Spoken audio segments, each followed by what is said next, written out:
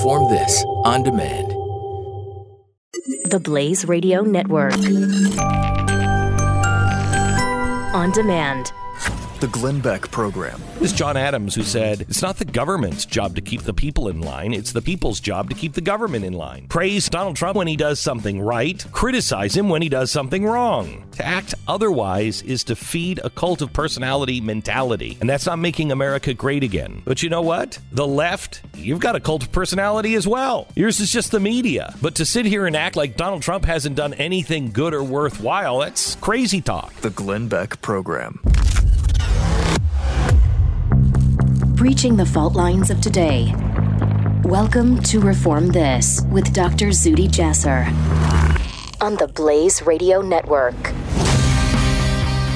This is Dr. Zuhdi Jasser. Welcome back to another episode this week of Reform This.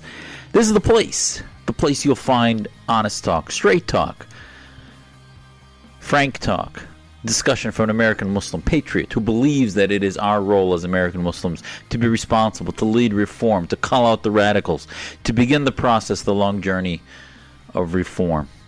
Perhaps we are the radicals, the reformers, and the normal ones are the ones who need to wake up from the medieval 15th century, 12th century that they're living in.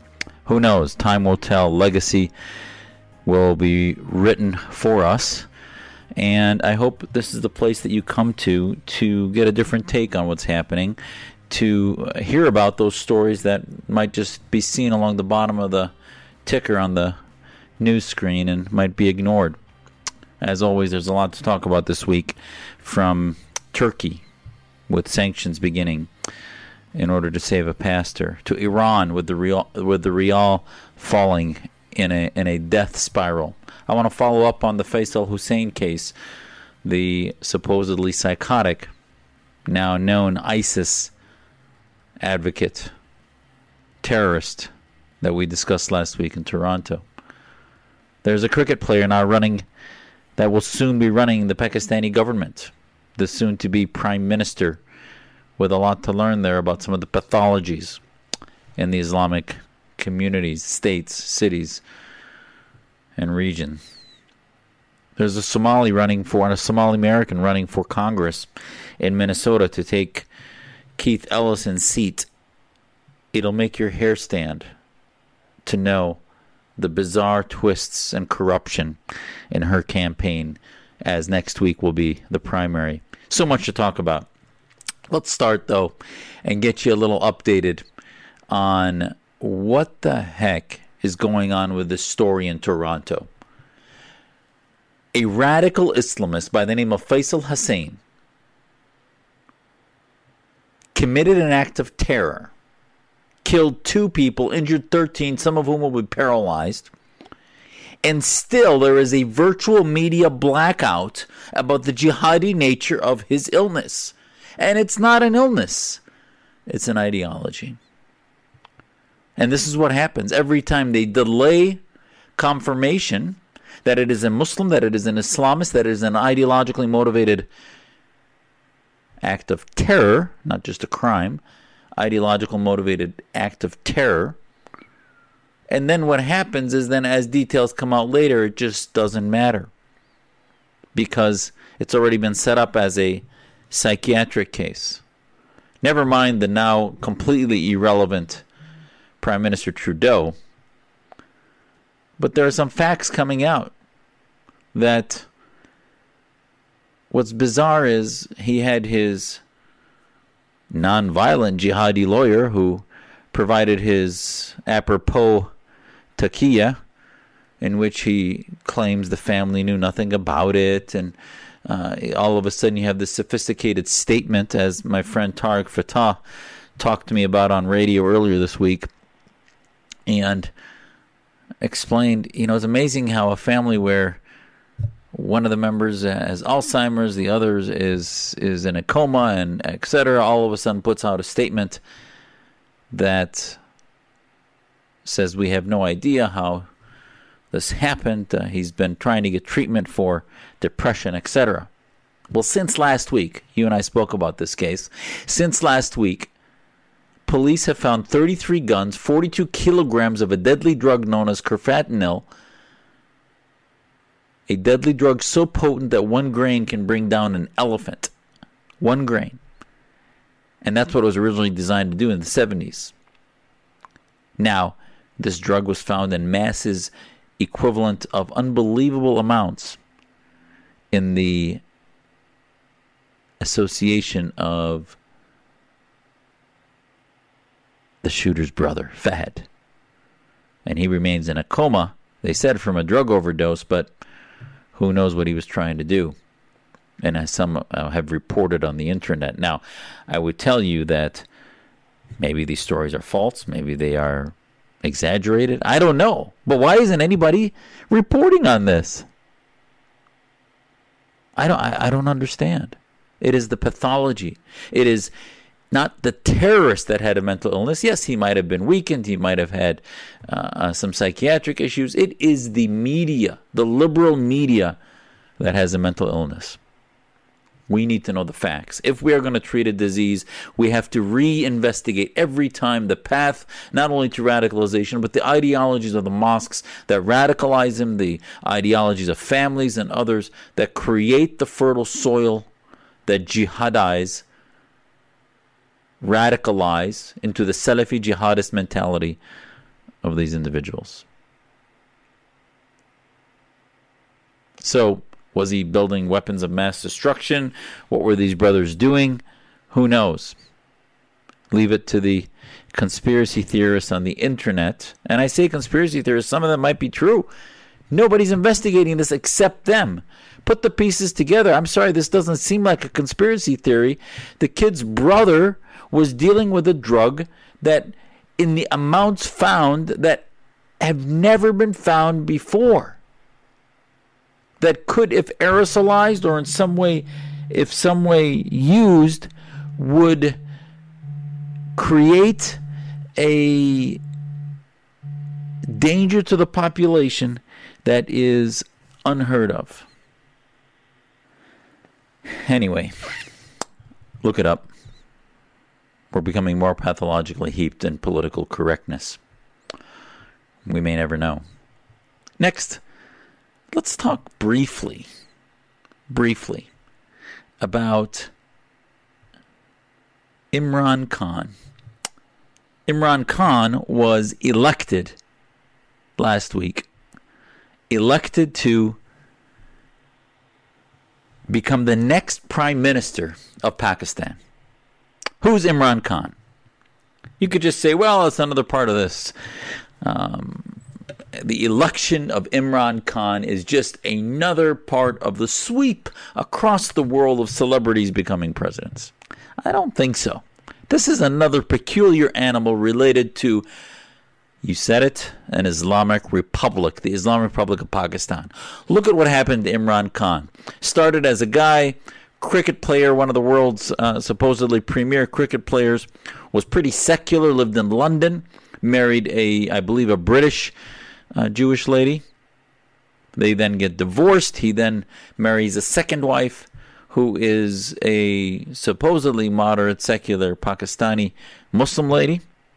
They then get divorced years later, and now he's married to a woman who's nobody sees her face. She wears a complete niqab, face covering, and anonymous person, as Khan increased, as you could see through his post-cricket years, increased his viability of acceptance by the Islamists of the voting community of Pakistan.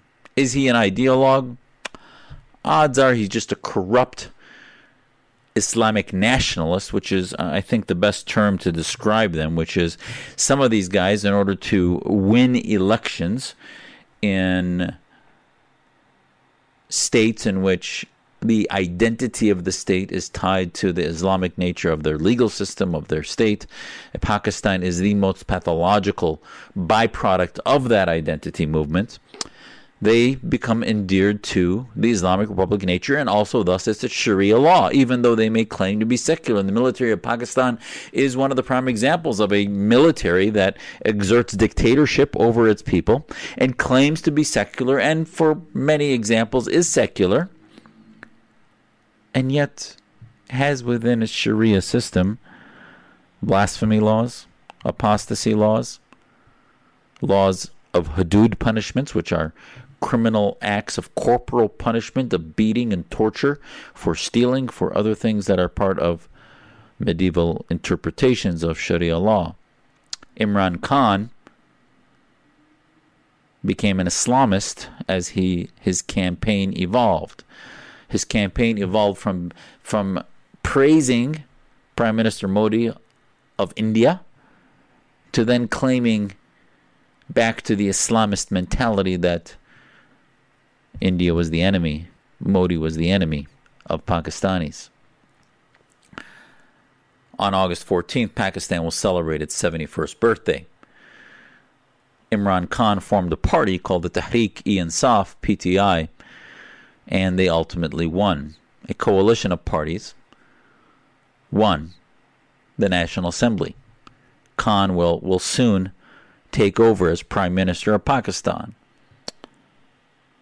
And while corruption has been endemic, I mean, just to put it in context, remember, we had SEAL Team 6 go into Pakistan to get who was our number one most wanted man on the planet, Osama bin Laden, who was being hidden and protected by likely elements of the ISI in Pakistan. So we did not let them know that we were going in there. At least that was public information, and odds are if we're saying that public, it's probably true, in that we violated the sovereignty of the Pakistani territory in order to get the leader of Al-Qaeda and a movement that had declared war on the United States. That is in the context of an ally. So we need to revisit the method in which we declare folks to be our allies, that it should not just be because we share common enemies, but that because we have some common values, universal human rights. We're going through the same evolutionary process now with Turkey, as we are beginning to put sanctions against a NATO ally. So the cricket player is now running Pakistan. The playboy, as he was called, is now married to a woman who he obviously oppresses. And make no mistake, anyone who tells you that the niqab, the face covering, the anonymity of who his wife is not a striking example of misogyny, of oppression, of medieval Sharia interpretations, really doesn't know what they're talking about. Yes, you will find, and as I was on the U.S. Commission on Religious Freedom, we spoke to women in Saudi Arabia who claim that they have utter independence in choosing to wear the niqab. They didn't choose it. That was mandated by their government. And the choice of covering your face so that you have no recognition of who you are through the independence of your facial autonomy and identity is, I believe, the first step in a downward spiral of oppression against women. And it goes on. Look at what Imran Khan's doing. Why isn't anybody talking about that in the media today? Why is nobody paying attention to what's the transformation happening in Pakistan? Why aren't we talking about what's going to evolve in that? Now, some may say that Jamaat Islamiyya, the Islamist version of the Deobandi or the Muslim Brotherhood type Islamist of Pakistan, did not endorse Imran. But ultimately, he appeased them and presented ideas that put him in a position to win. We need to analyze this. We need to be talking about it. The pathology that is 70 million voters, 100 million voters in Pakistan is a pathology that we need to address, because if you're going to reform against political Islam, one of the places on the planet, not only Egypt, Syria, and the Arab world. Remember, 80% of the Muslim world is not Arabic. and a significant amount of that population is not only the minority in India, but remember, India is 1 billion people. So whatever percent is Muslim in India, 30%, that is a significant population. Then Pakistan, and it's hundreds of million. So when we come back, we'll dive into some of the other amazing stories happening around the world in the area of Muslim reform. This is Zuhdi Jasser. We'll be right back. Reform This with Dr. Zuhdi Jasser. Breaching the fault lines of today. The Blaze Radio Network. Bill O'Reilly on the Glenn Beck Program. How you doing, Bill? I'm all right, Beck. I'm hanging in and watching all the chaos. I have some very, very astute observations, so have Stu get his pen and paper out. Stu's not here, but Pat is. So Pat! And I got Pat is here today. Excellent. Is that an upgrade, by the way, over Stu? Yeah. Big time. Yeah. Stu is like a limp leg that has been has gangrene for a long time. Bill O'Reilly on the Glenn Beck Program.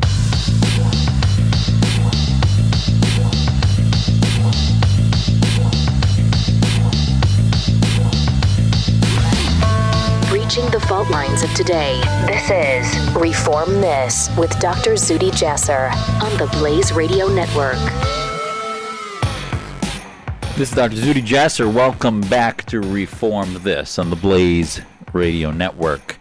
I want to take you now, as we talk about Muslim reform, what I try to do on this program is give you a little window into various communities that you may not be aware of, and political situations, theological speech, discussions, discourse, some of the front lines of reform.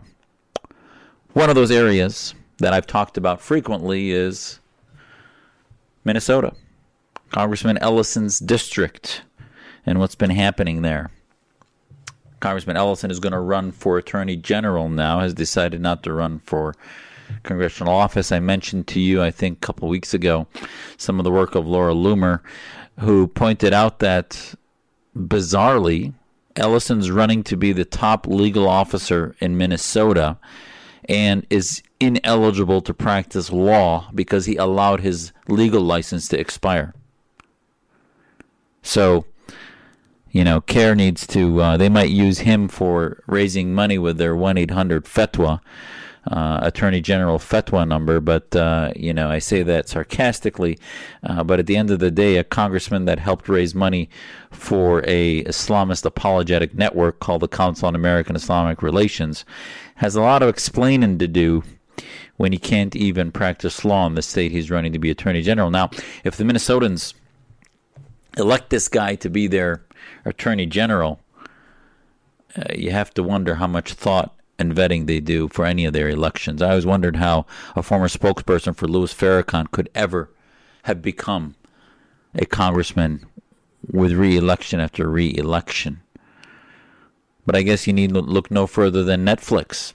Last week, Netflix decided it was somehow going to allow Louis Farrakhan's son to publish and to post and to broadcast his documentary about his father. His father, the Holocaust-denying anti-Semite who cozied up to Gaddafi and the Iranian press, the thugs of the Khomeinis, who cozied up to Saudi Arabia, defending them from the floor of the house. Look up the videos. Who cozied up to the Muslim American Society, the probably most directly connected network of organizations in America to the Muslim Brotherhood. The Chicago Tribune reported on them as being the covert Muslim Brotherhood network, the secret network of the Brotherhood, in a story in September 2004. And the MAS, the Muslim American Society, provided funding for Keith Ellison to do his Hajj, the most holy thing that we do as Muslims.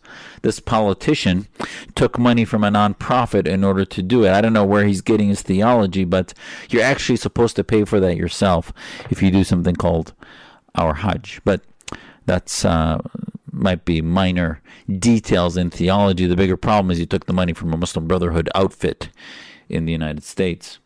But actually, what I wanted to speak to you about is Ellison's endorsement to take his place is a Muslim Democrat in the State House of Minnesota by the name of Ilhan Omar.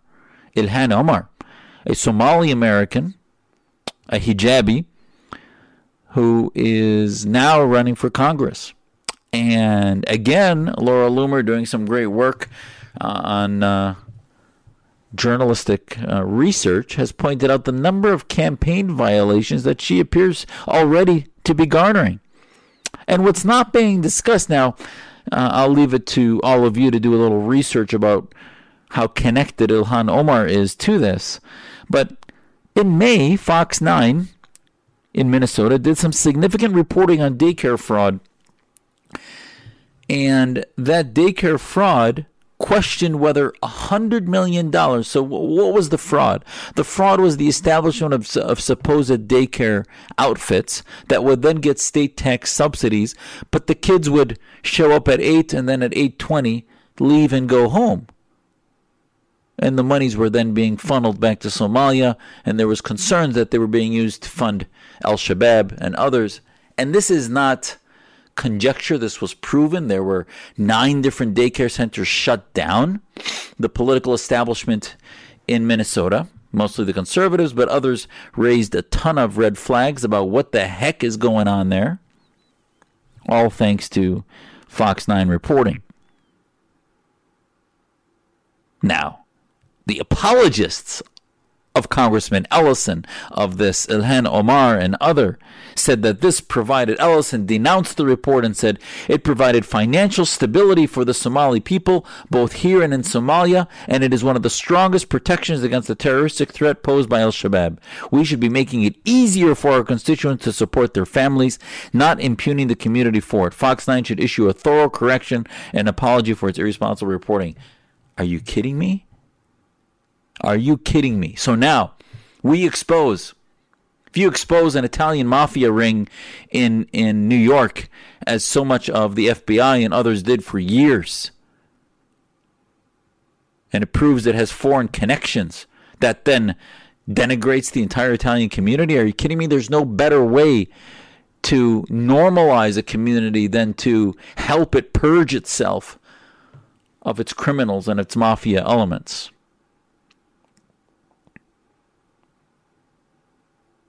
And yet, Omar said she's troubled by the reports of childcare fraud, but notes that the fraud investigations wouldn't be possible without communication between DHS and the Somali community.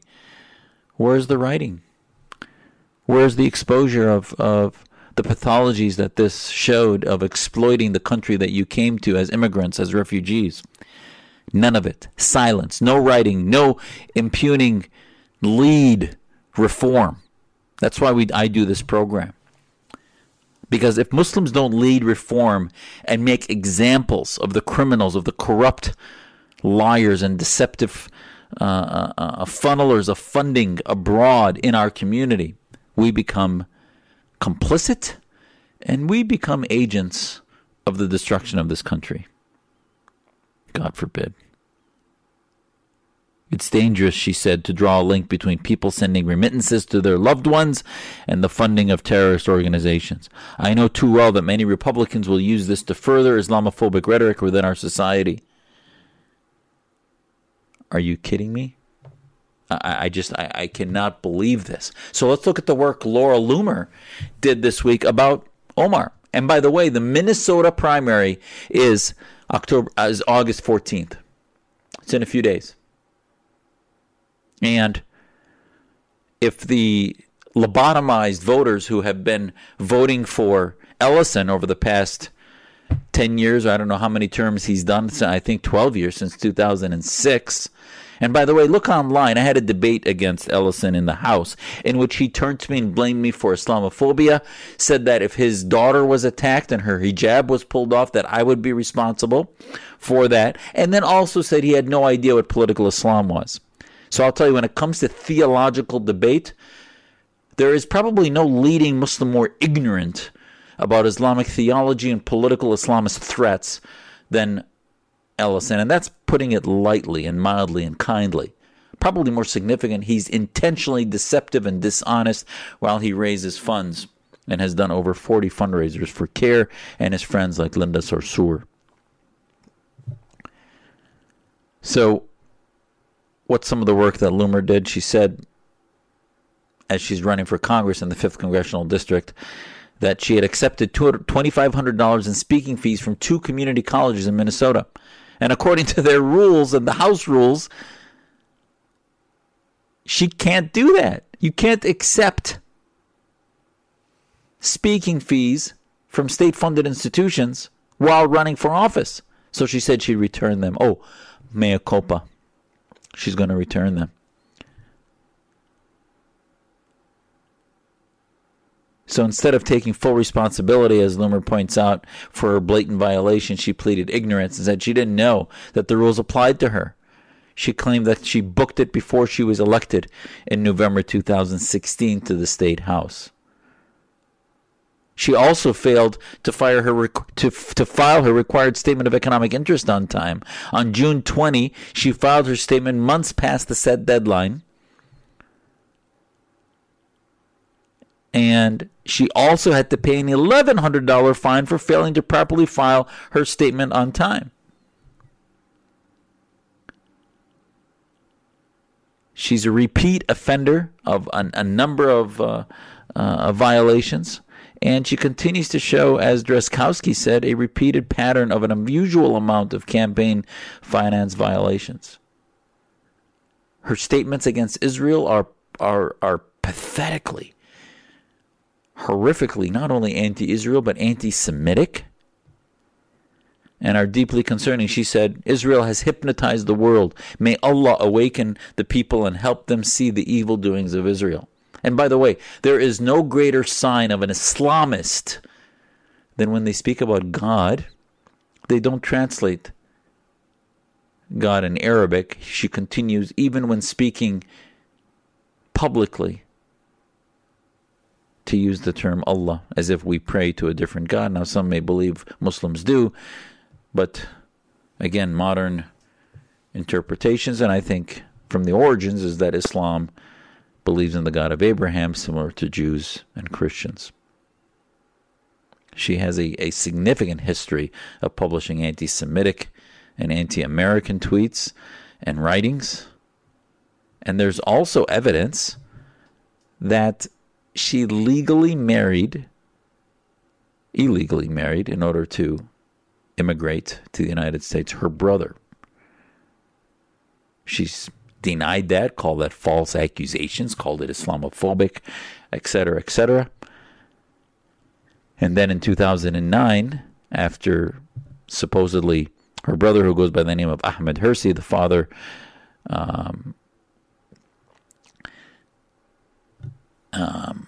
the man she publicly refers to as her husband, but the couple never finalized their marriage application, was never legally married according to Loomer on paper. Omar claims that in 2009 she legally married Ahmed Noor al-Sayyid Elmi, a British citizen. And Powerline blog, Alpha News, Loomer's reporting at Big League Politics claimed that Elmi is Omar's brother. According to Alpha News, Omar was involved with Ahmed Noor Sayyid Elmi and Ahmed Hersi, her cultural husband and father of her children. So this is just bizarre. And candidates should be vetted. Their history is vetted. We're now talking in Congress about what happened with wrestling coaches and stories that were not discussed back decades ago. And we have current members of Congress sitting trying to defend themselves over things that they're being told they ignored. As we're hearing about Jim Jordan, as so many others who are getting investigated. So this is not Islamophobia. She needs to have either the proof or the clear denial or the exposure that she did what is one of the most common federal violations of immigration law, which is marriage not only to a family member, which is just sick, but a marriage on false pretenses in order to get immigration. So this needs to be publicly discussed. Minnesotans, look what's going on in your backyard. Talk not only about their background, vet them on their ideology, vet them on what they stand for about Americanism, vet them on political Islam, theology, theopolitical ideas that could be a danger to this country. It's tough love. It's not anti-Muslim. It is anti-Islamist. An Islamist should not be allowed to fill a seat for Congress, as I've said about Keith Ellison, who blocked me on Twitter. Muslims, absolutely, we are part of the fabric, but anti-Islamist Muslims should be lifted up, while the Islamists should be marginalized and made radioactive. This is Zuhdi Jasser on Reform This. We'll be right back. Breaching the fault lines of today. This is Reform This with Dr. Zuhdi Jasser on the Blaze Radio Network.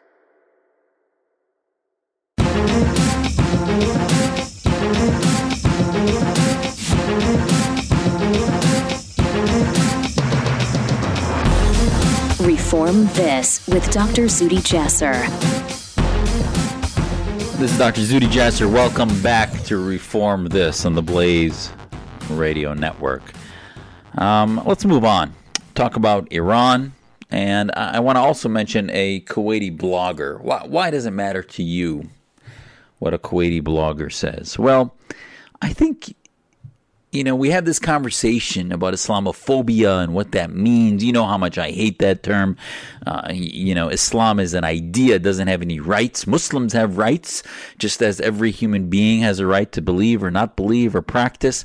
But the term Islamophobia is an intentional term invoked to suppress free speech, to suppress criticisms of ideas contained within certain interpretations of Islam. So, understanding Islamophobia, I think, what it means and who pushes it is key. And one of the segments I want to start on this program, and I'll get to the blogger in a sec. One of the segments I want to start is Word of the Week. The word of the week this week is Islamophobia. Islamophobia is, and we've seen quotes on the internet from Christopher Hitchens to all the way to the radicals like Sheikh Yusuf Qaradawi. But from my perspective, sort of to give you sort of the Islam 101, Islamophobia is a concocted term that came out of the 90s, created by leaders of the Organization of Islamic Cooperation, the OIC. It's a voting bloc of Muslim-majority countries, 56 of them, that are pretty much tyrannies. Many of them theocracies, some of them military dictatorships, most of them run by various interpretations of Sharia law.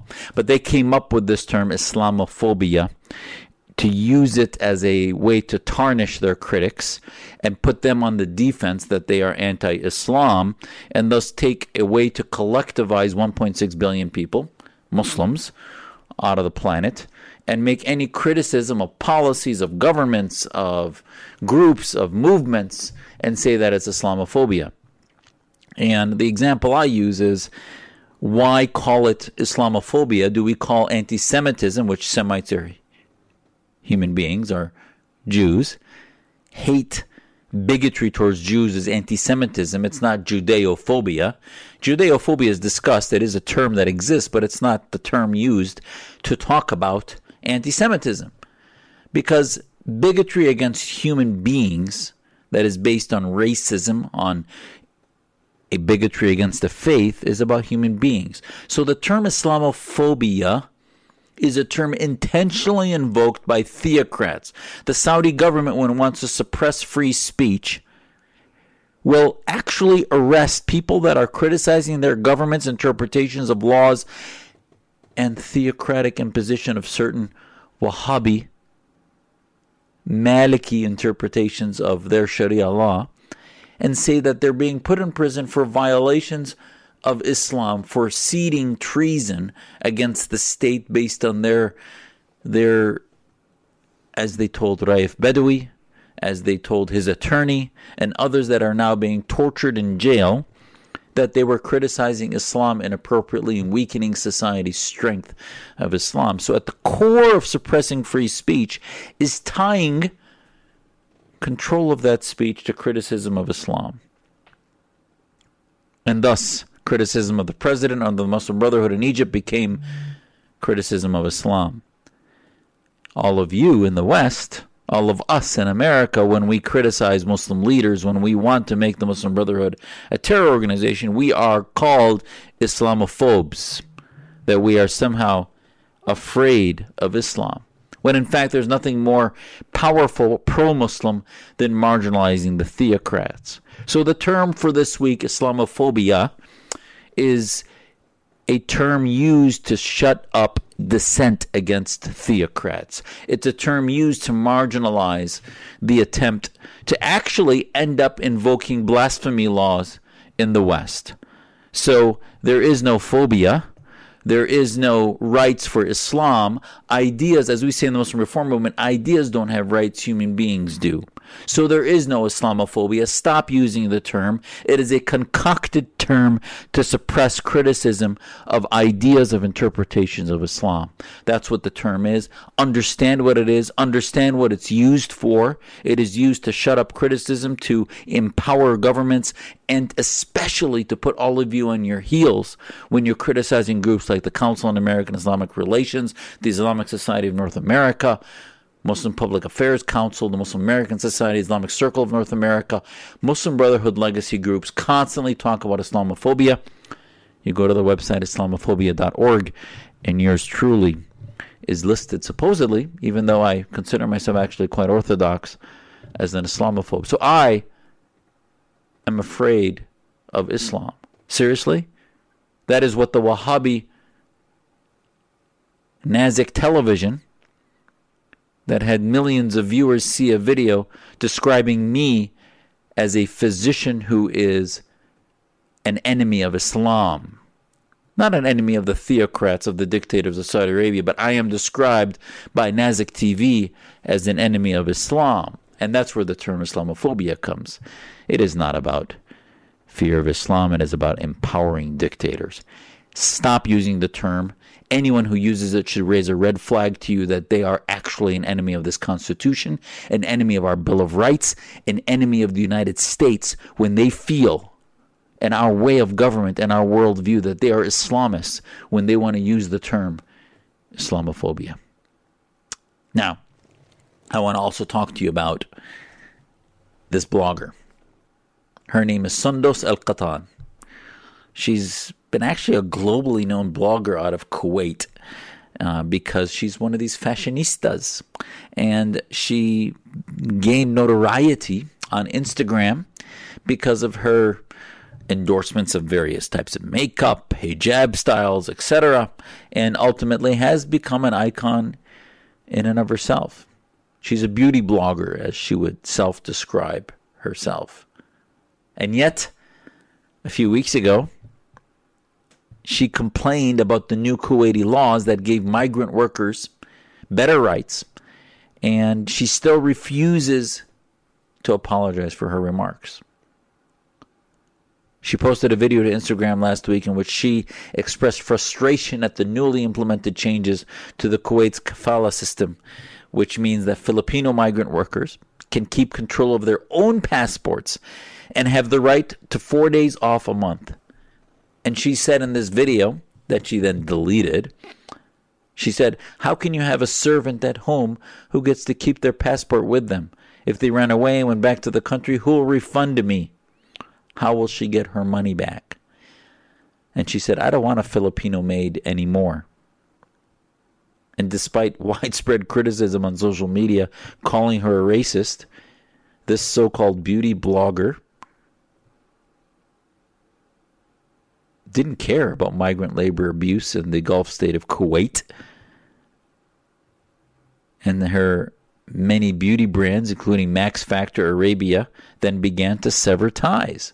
And I think that was very wise.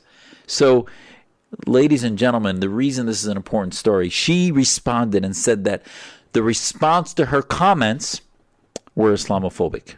That these are Islamophobes trying to destroy the success of a beauty blogger who happens to be one of the most famous bloggers that wears a hijab. So, she called the backlash a foreign media campaign designed to attack Islam, the hijab, Kuwait, and the wider Gulf region. She said, of course I don't offer an apology because I was telling you the truth. Keeping a domestic worker's passport is deemed an enslavement and racism by these people. Why judge me, my worker's passport, with the aim of ensuring my safety? These people express more outrage over my remarks than they have over humanitarian crises and massacres in Syria, Iraq, and Gaza. Are these humanitarian values? She has 2.3 million Instagram followers, and she called on them to boycott those who are criticizing her. So, listen. Here you are with a Muslim in a Muslim country that was being marginalized by her sponsors because of her direct verbalization of what is common practice by the Kuwaiti government and others. Now, the Kuwaiti government looked like it was trying to repair some of that racism, but the endemic racism of the way the Sri Lankan people are treated in the Gulf states, the way the Filipino people are treated, Indian immigrants, others are third, fourth-class citizens, never can get property rights, never can get citizenship rights, and are often owned and property of the elite royals of these countries. They can never, I've known people that have lived in these Gulf states for 30, 40 years and have no property to their name. They cannot own anything. It's all owned via proxy. Let alone the home workers, the maids, that their own passports are owned. They are physically owned by their people they work for. And yet criticism of this hijabi, criticism of her was Islamophobia. She didn't, even when she responded to it, she then did the moral equivalency of somehow the West doesn't care about Syria, etc. A whole completely other subject. Most of the people speaking out actually had been speaking out vociferously against the genocide in Syria, against ISIS, against Assad, against the Khomeinis, against the Russians, and what they're doing in Syria. So that is complete nonsense. Complete unmitigated hogwash. So when you want to know how much nonsense it is, this speaks to when you hear people say, that's Islamophobia. Think of this blogger, Miss Katan. She said Islamophobia when she was actually the pathological racist. That's what Islamophobia term is used for, as a defense to become the offense when you are on your heels as a racist Muslim fascist. This is Zuhdi Jasser. We'll be right back on Reform This. You're listening to Reform This with Dr. Zuhdi Jasser. The Blaze Radio Network. Don't miss the Morning Blaze with Doc. For many, many years, I have been frustrated by people who let pets lick them. I find it disgusting. They lick their butt. You really want that? And this is the argument. I've had people tell me this, and it infuriates me. Oh, I know where you're going. What is the line, Chris? The dog's mouth is cleaner. Winner. What? There's no way that's possible. The Morning Blaze. Weekday mornings, 6 to 9 Eastern on the Blaze Radio Network.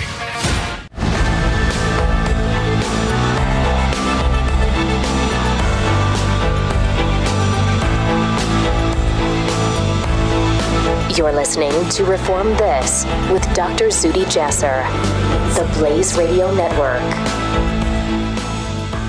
This is Dr. Zuhdi Jasser. Welcome back to the last segment this week of Reform This on the Blaze Radio Network. Let's talk in the last segment here about Iran. Iran is not only a little more covered than the other topics I talked to you about today, but it is circling the drain, I think, in a good way.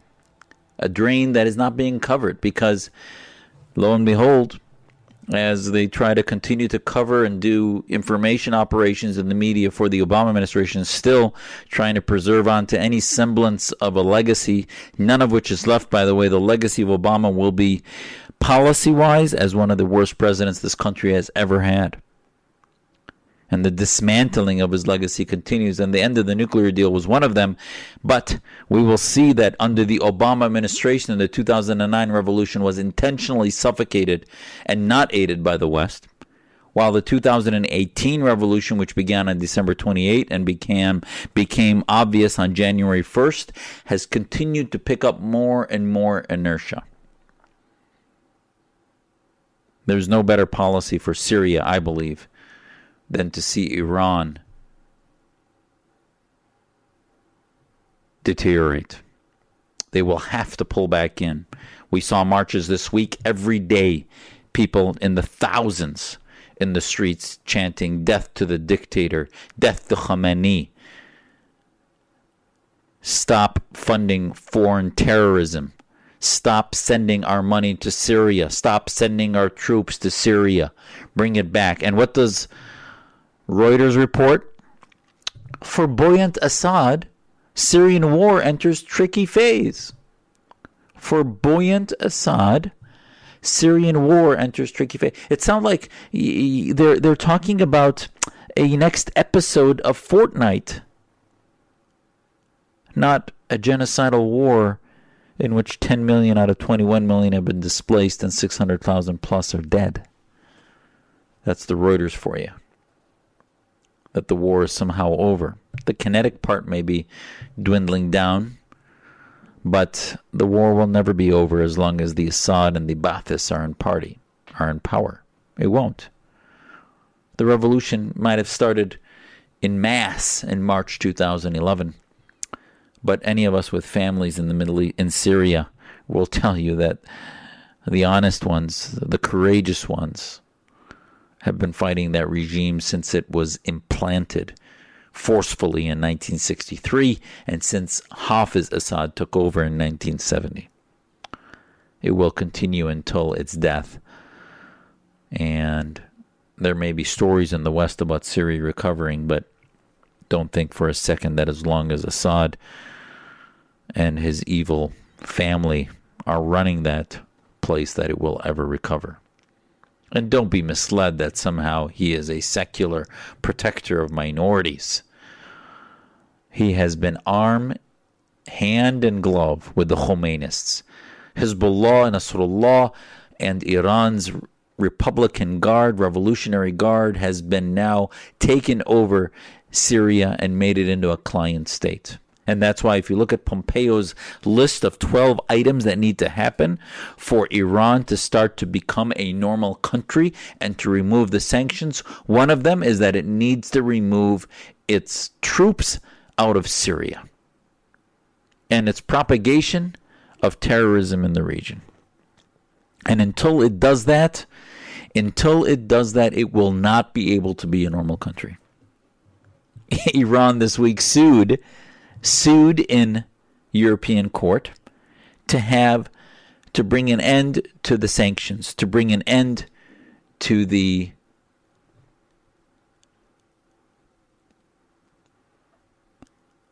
imposition that President Trump said was going to happen because of who they are, what they're doing, and what they stand for. That's a joke. They also reached out to Europe, the EU, to try to help them maintain the semblance of the nuclear deal, and they openly said that that's probably not going to work, but let's look at the options. Probably not going to work, but let's look at the options. The Iranian rial, ladies and gentlemen, is in a death spiral. That's a quote from Forbes, a quote from Bloomberg News. It is in a death spiral. The Iranians in the last week alone lost 20% of the value of their rial. Over the last year, it's lost 100%, especially in the last 6 months. So, why is the economy falling apart? The revolution is beginning to withdraw money from banks. The revolution is making the buying much less internally. And if you look at the Arab Revolution, the Arab Springs, that's how they broke the back of their dictatorships, was they continued to push economically on the governments. And that's what this revolution is doing. And it is not only much different than 2009, in which they simply pushed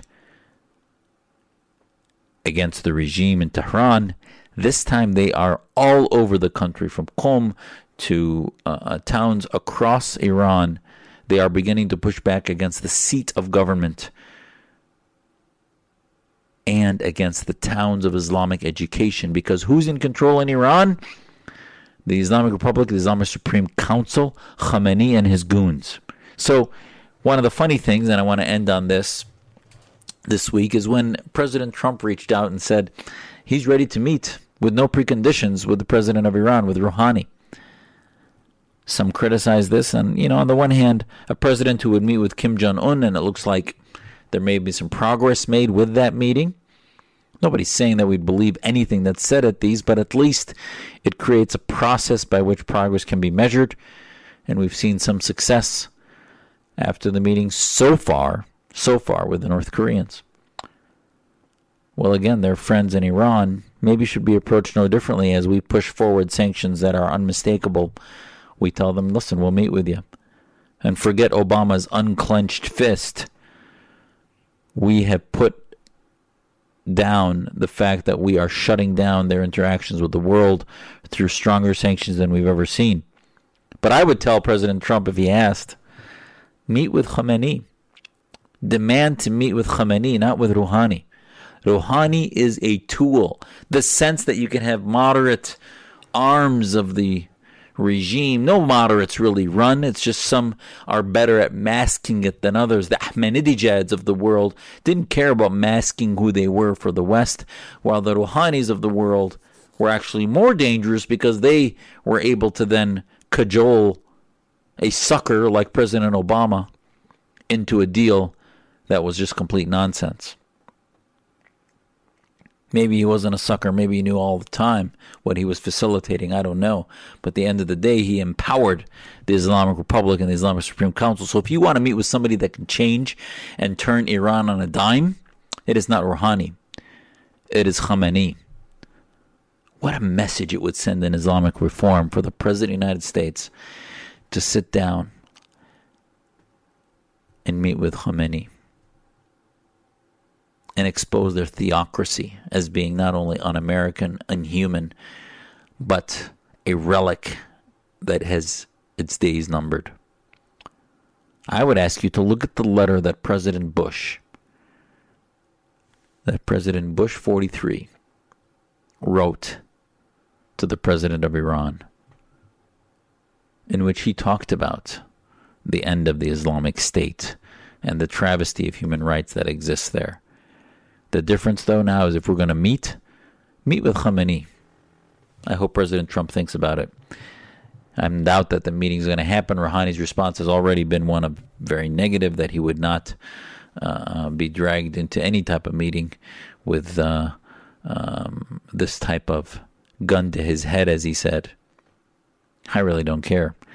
I believe their days are numbered. Continue to watch what's happening on the streets of Iran. It can shift Syria. It can shift the region and can reignite. The difference, I think, in Iran is that they have now suffered from almost 40 years of theocracy. They are a country that has gone through the maturation of understanding that theocracy is not an answer.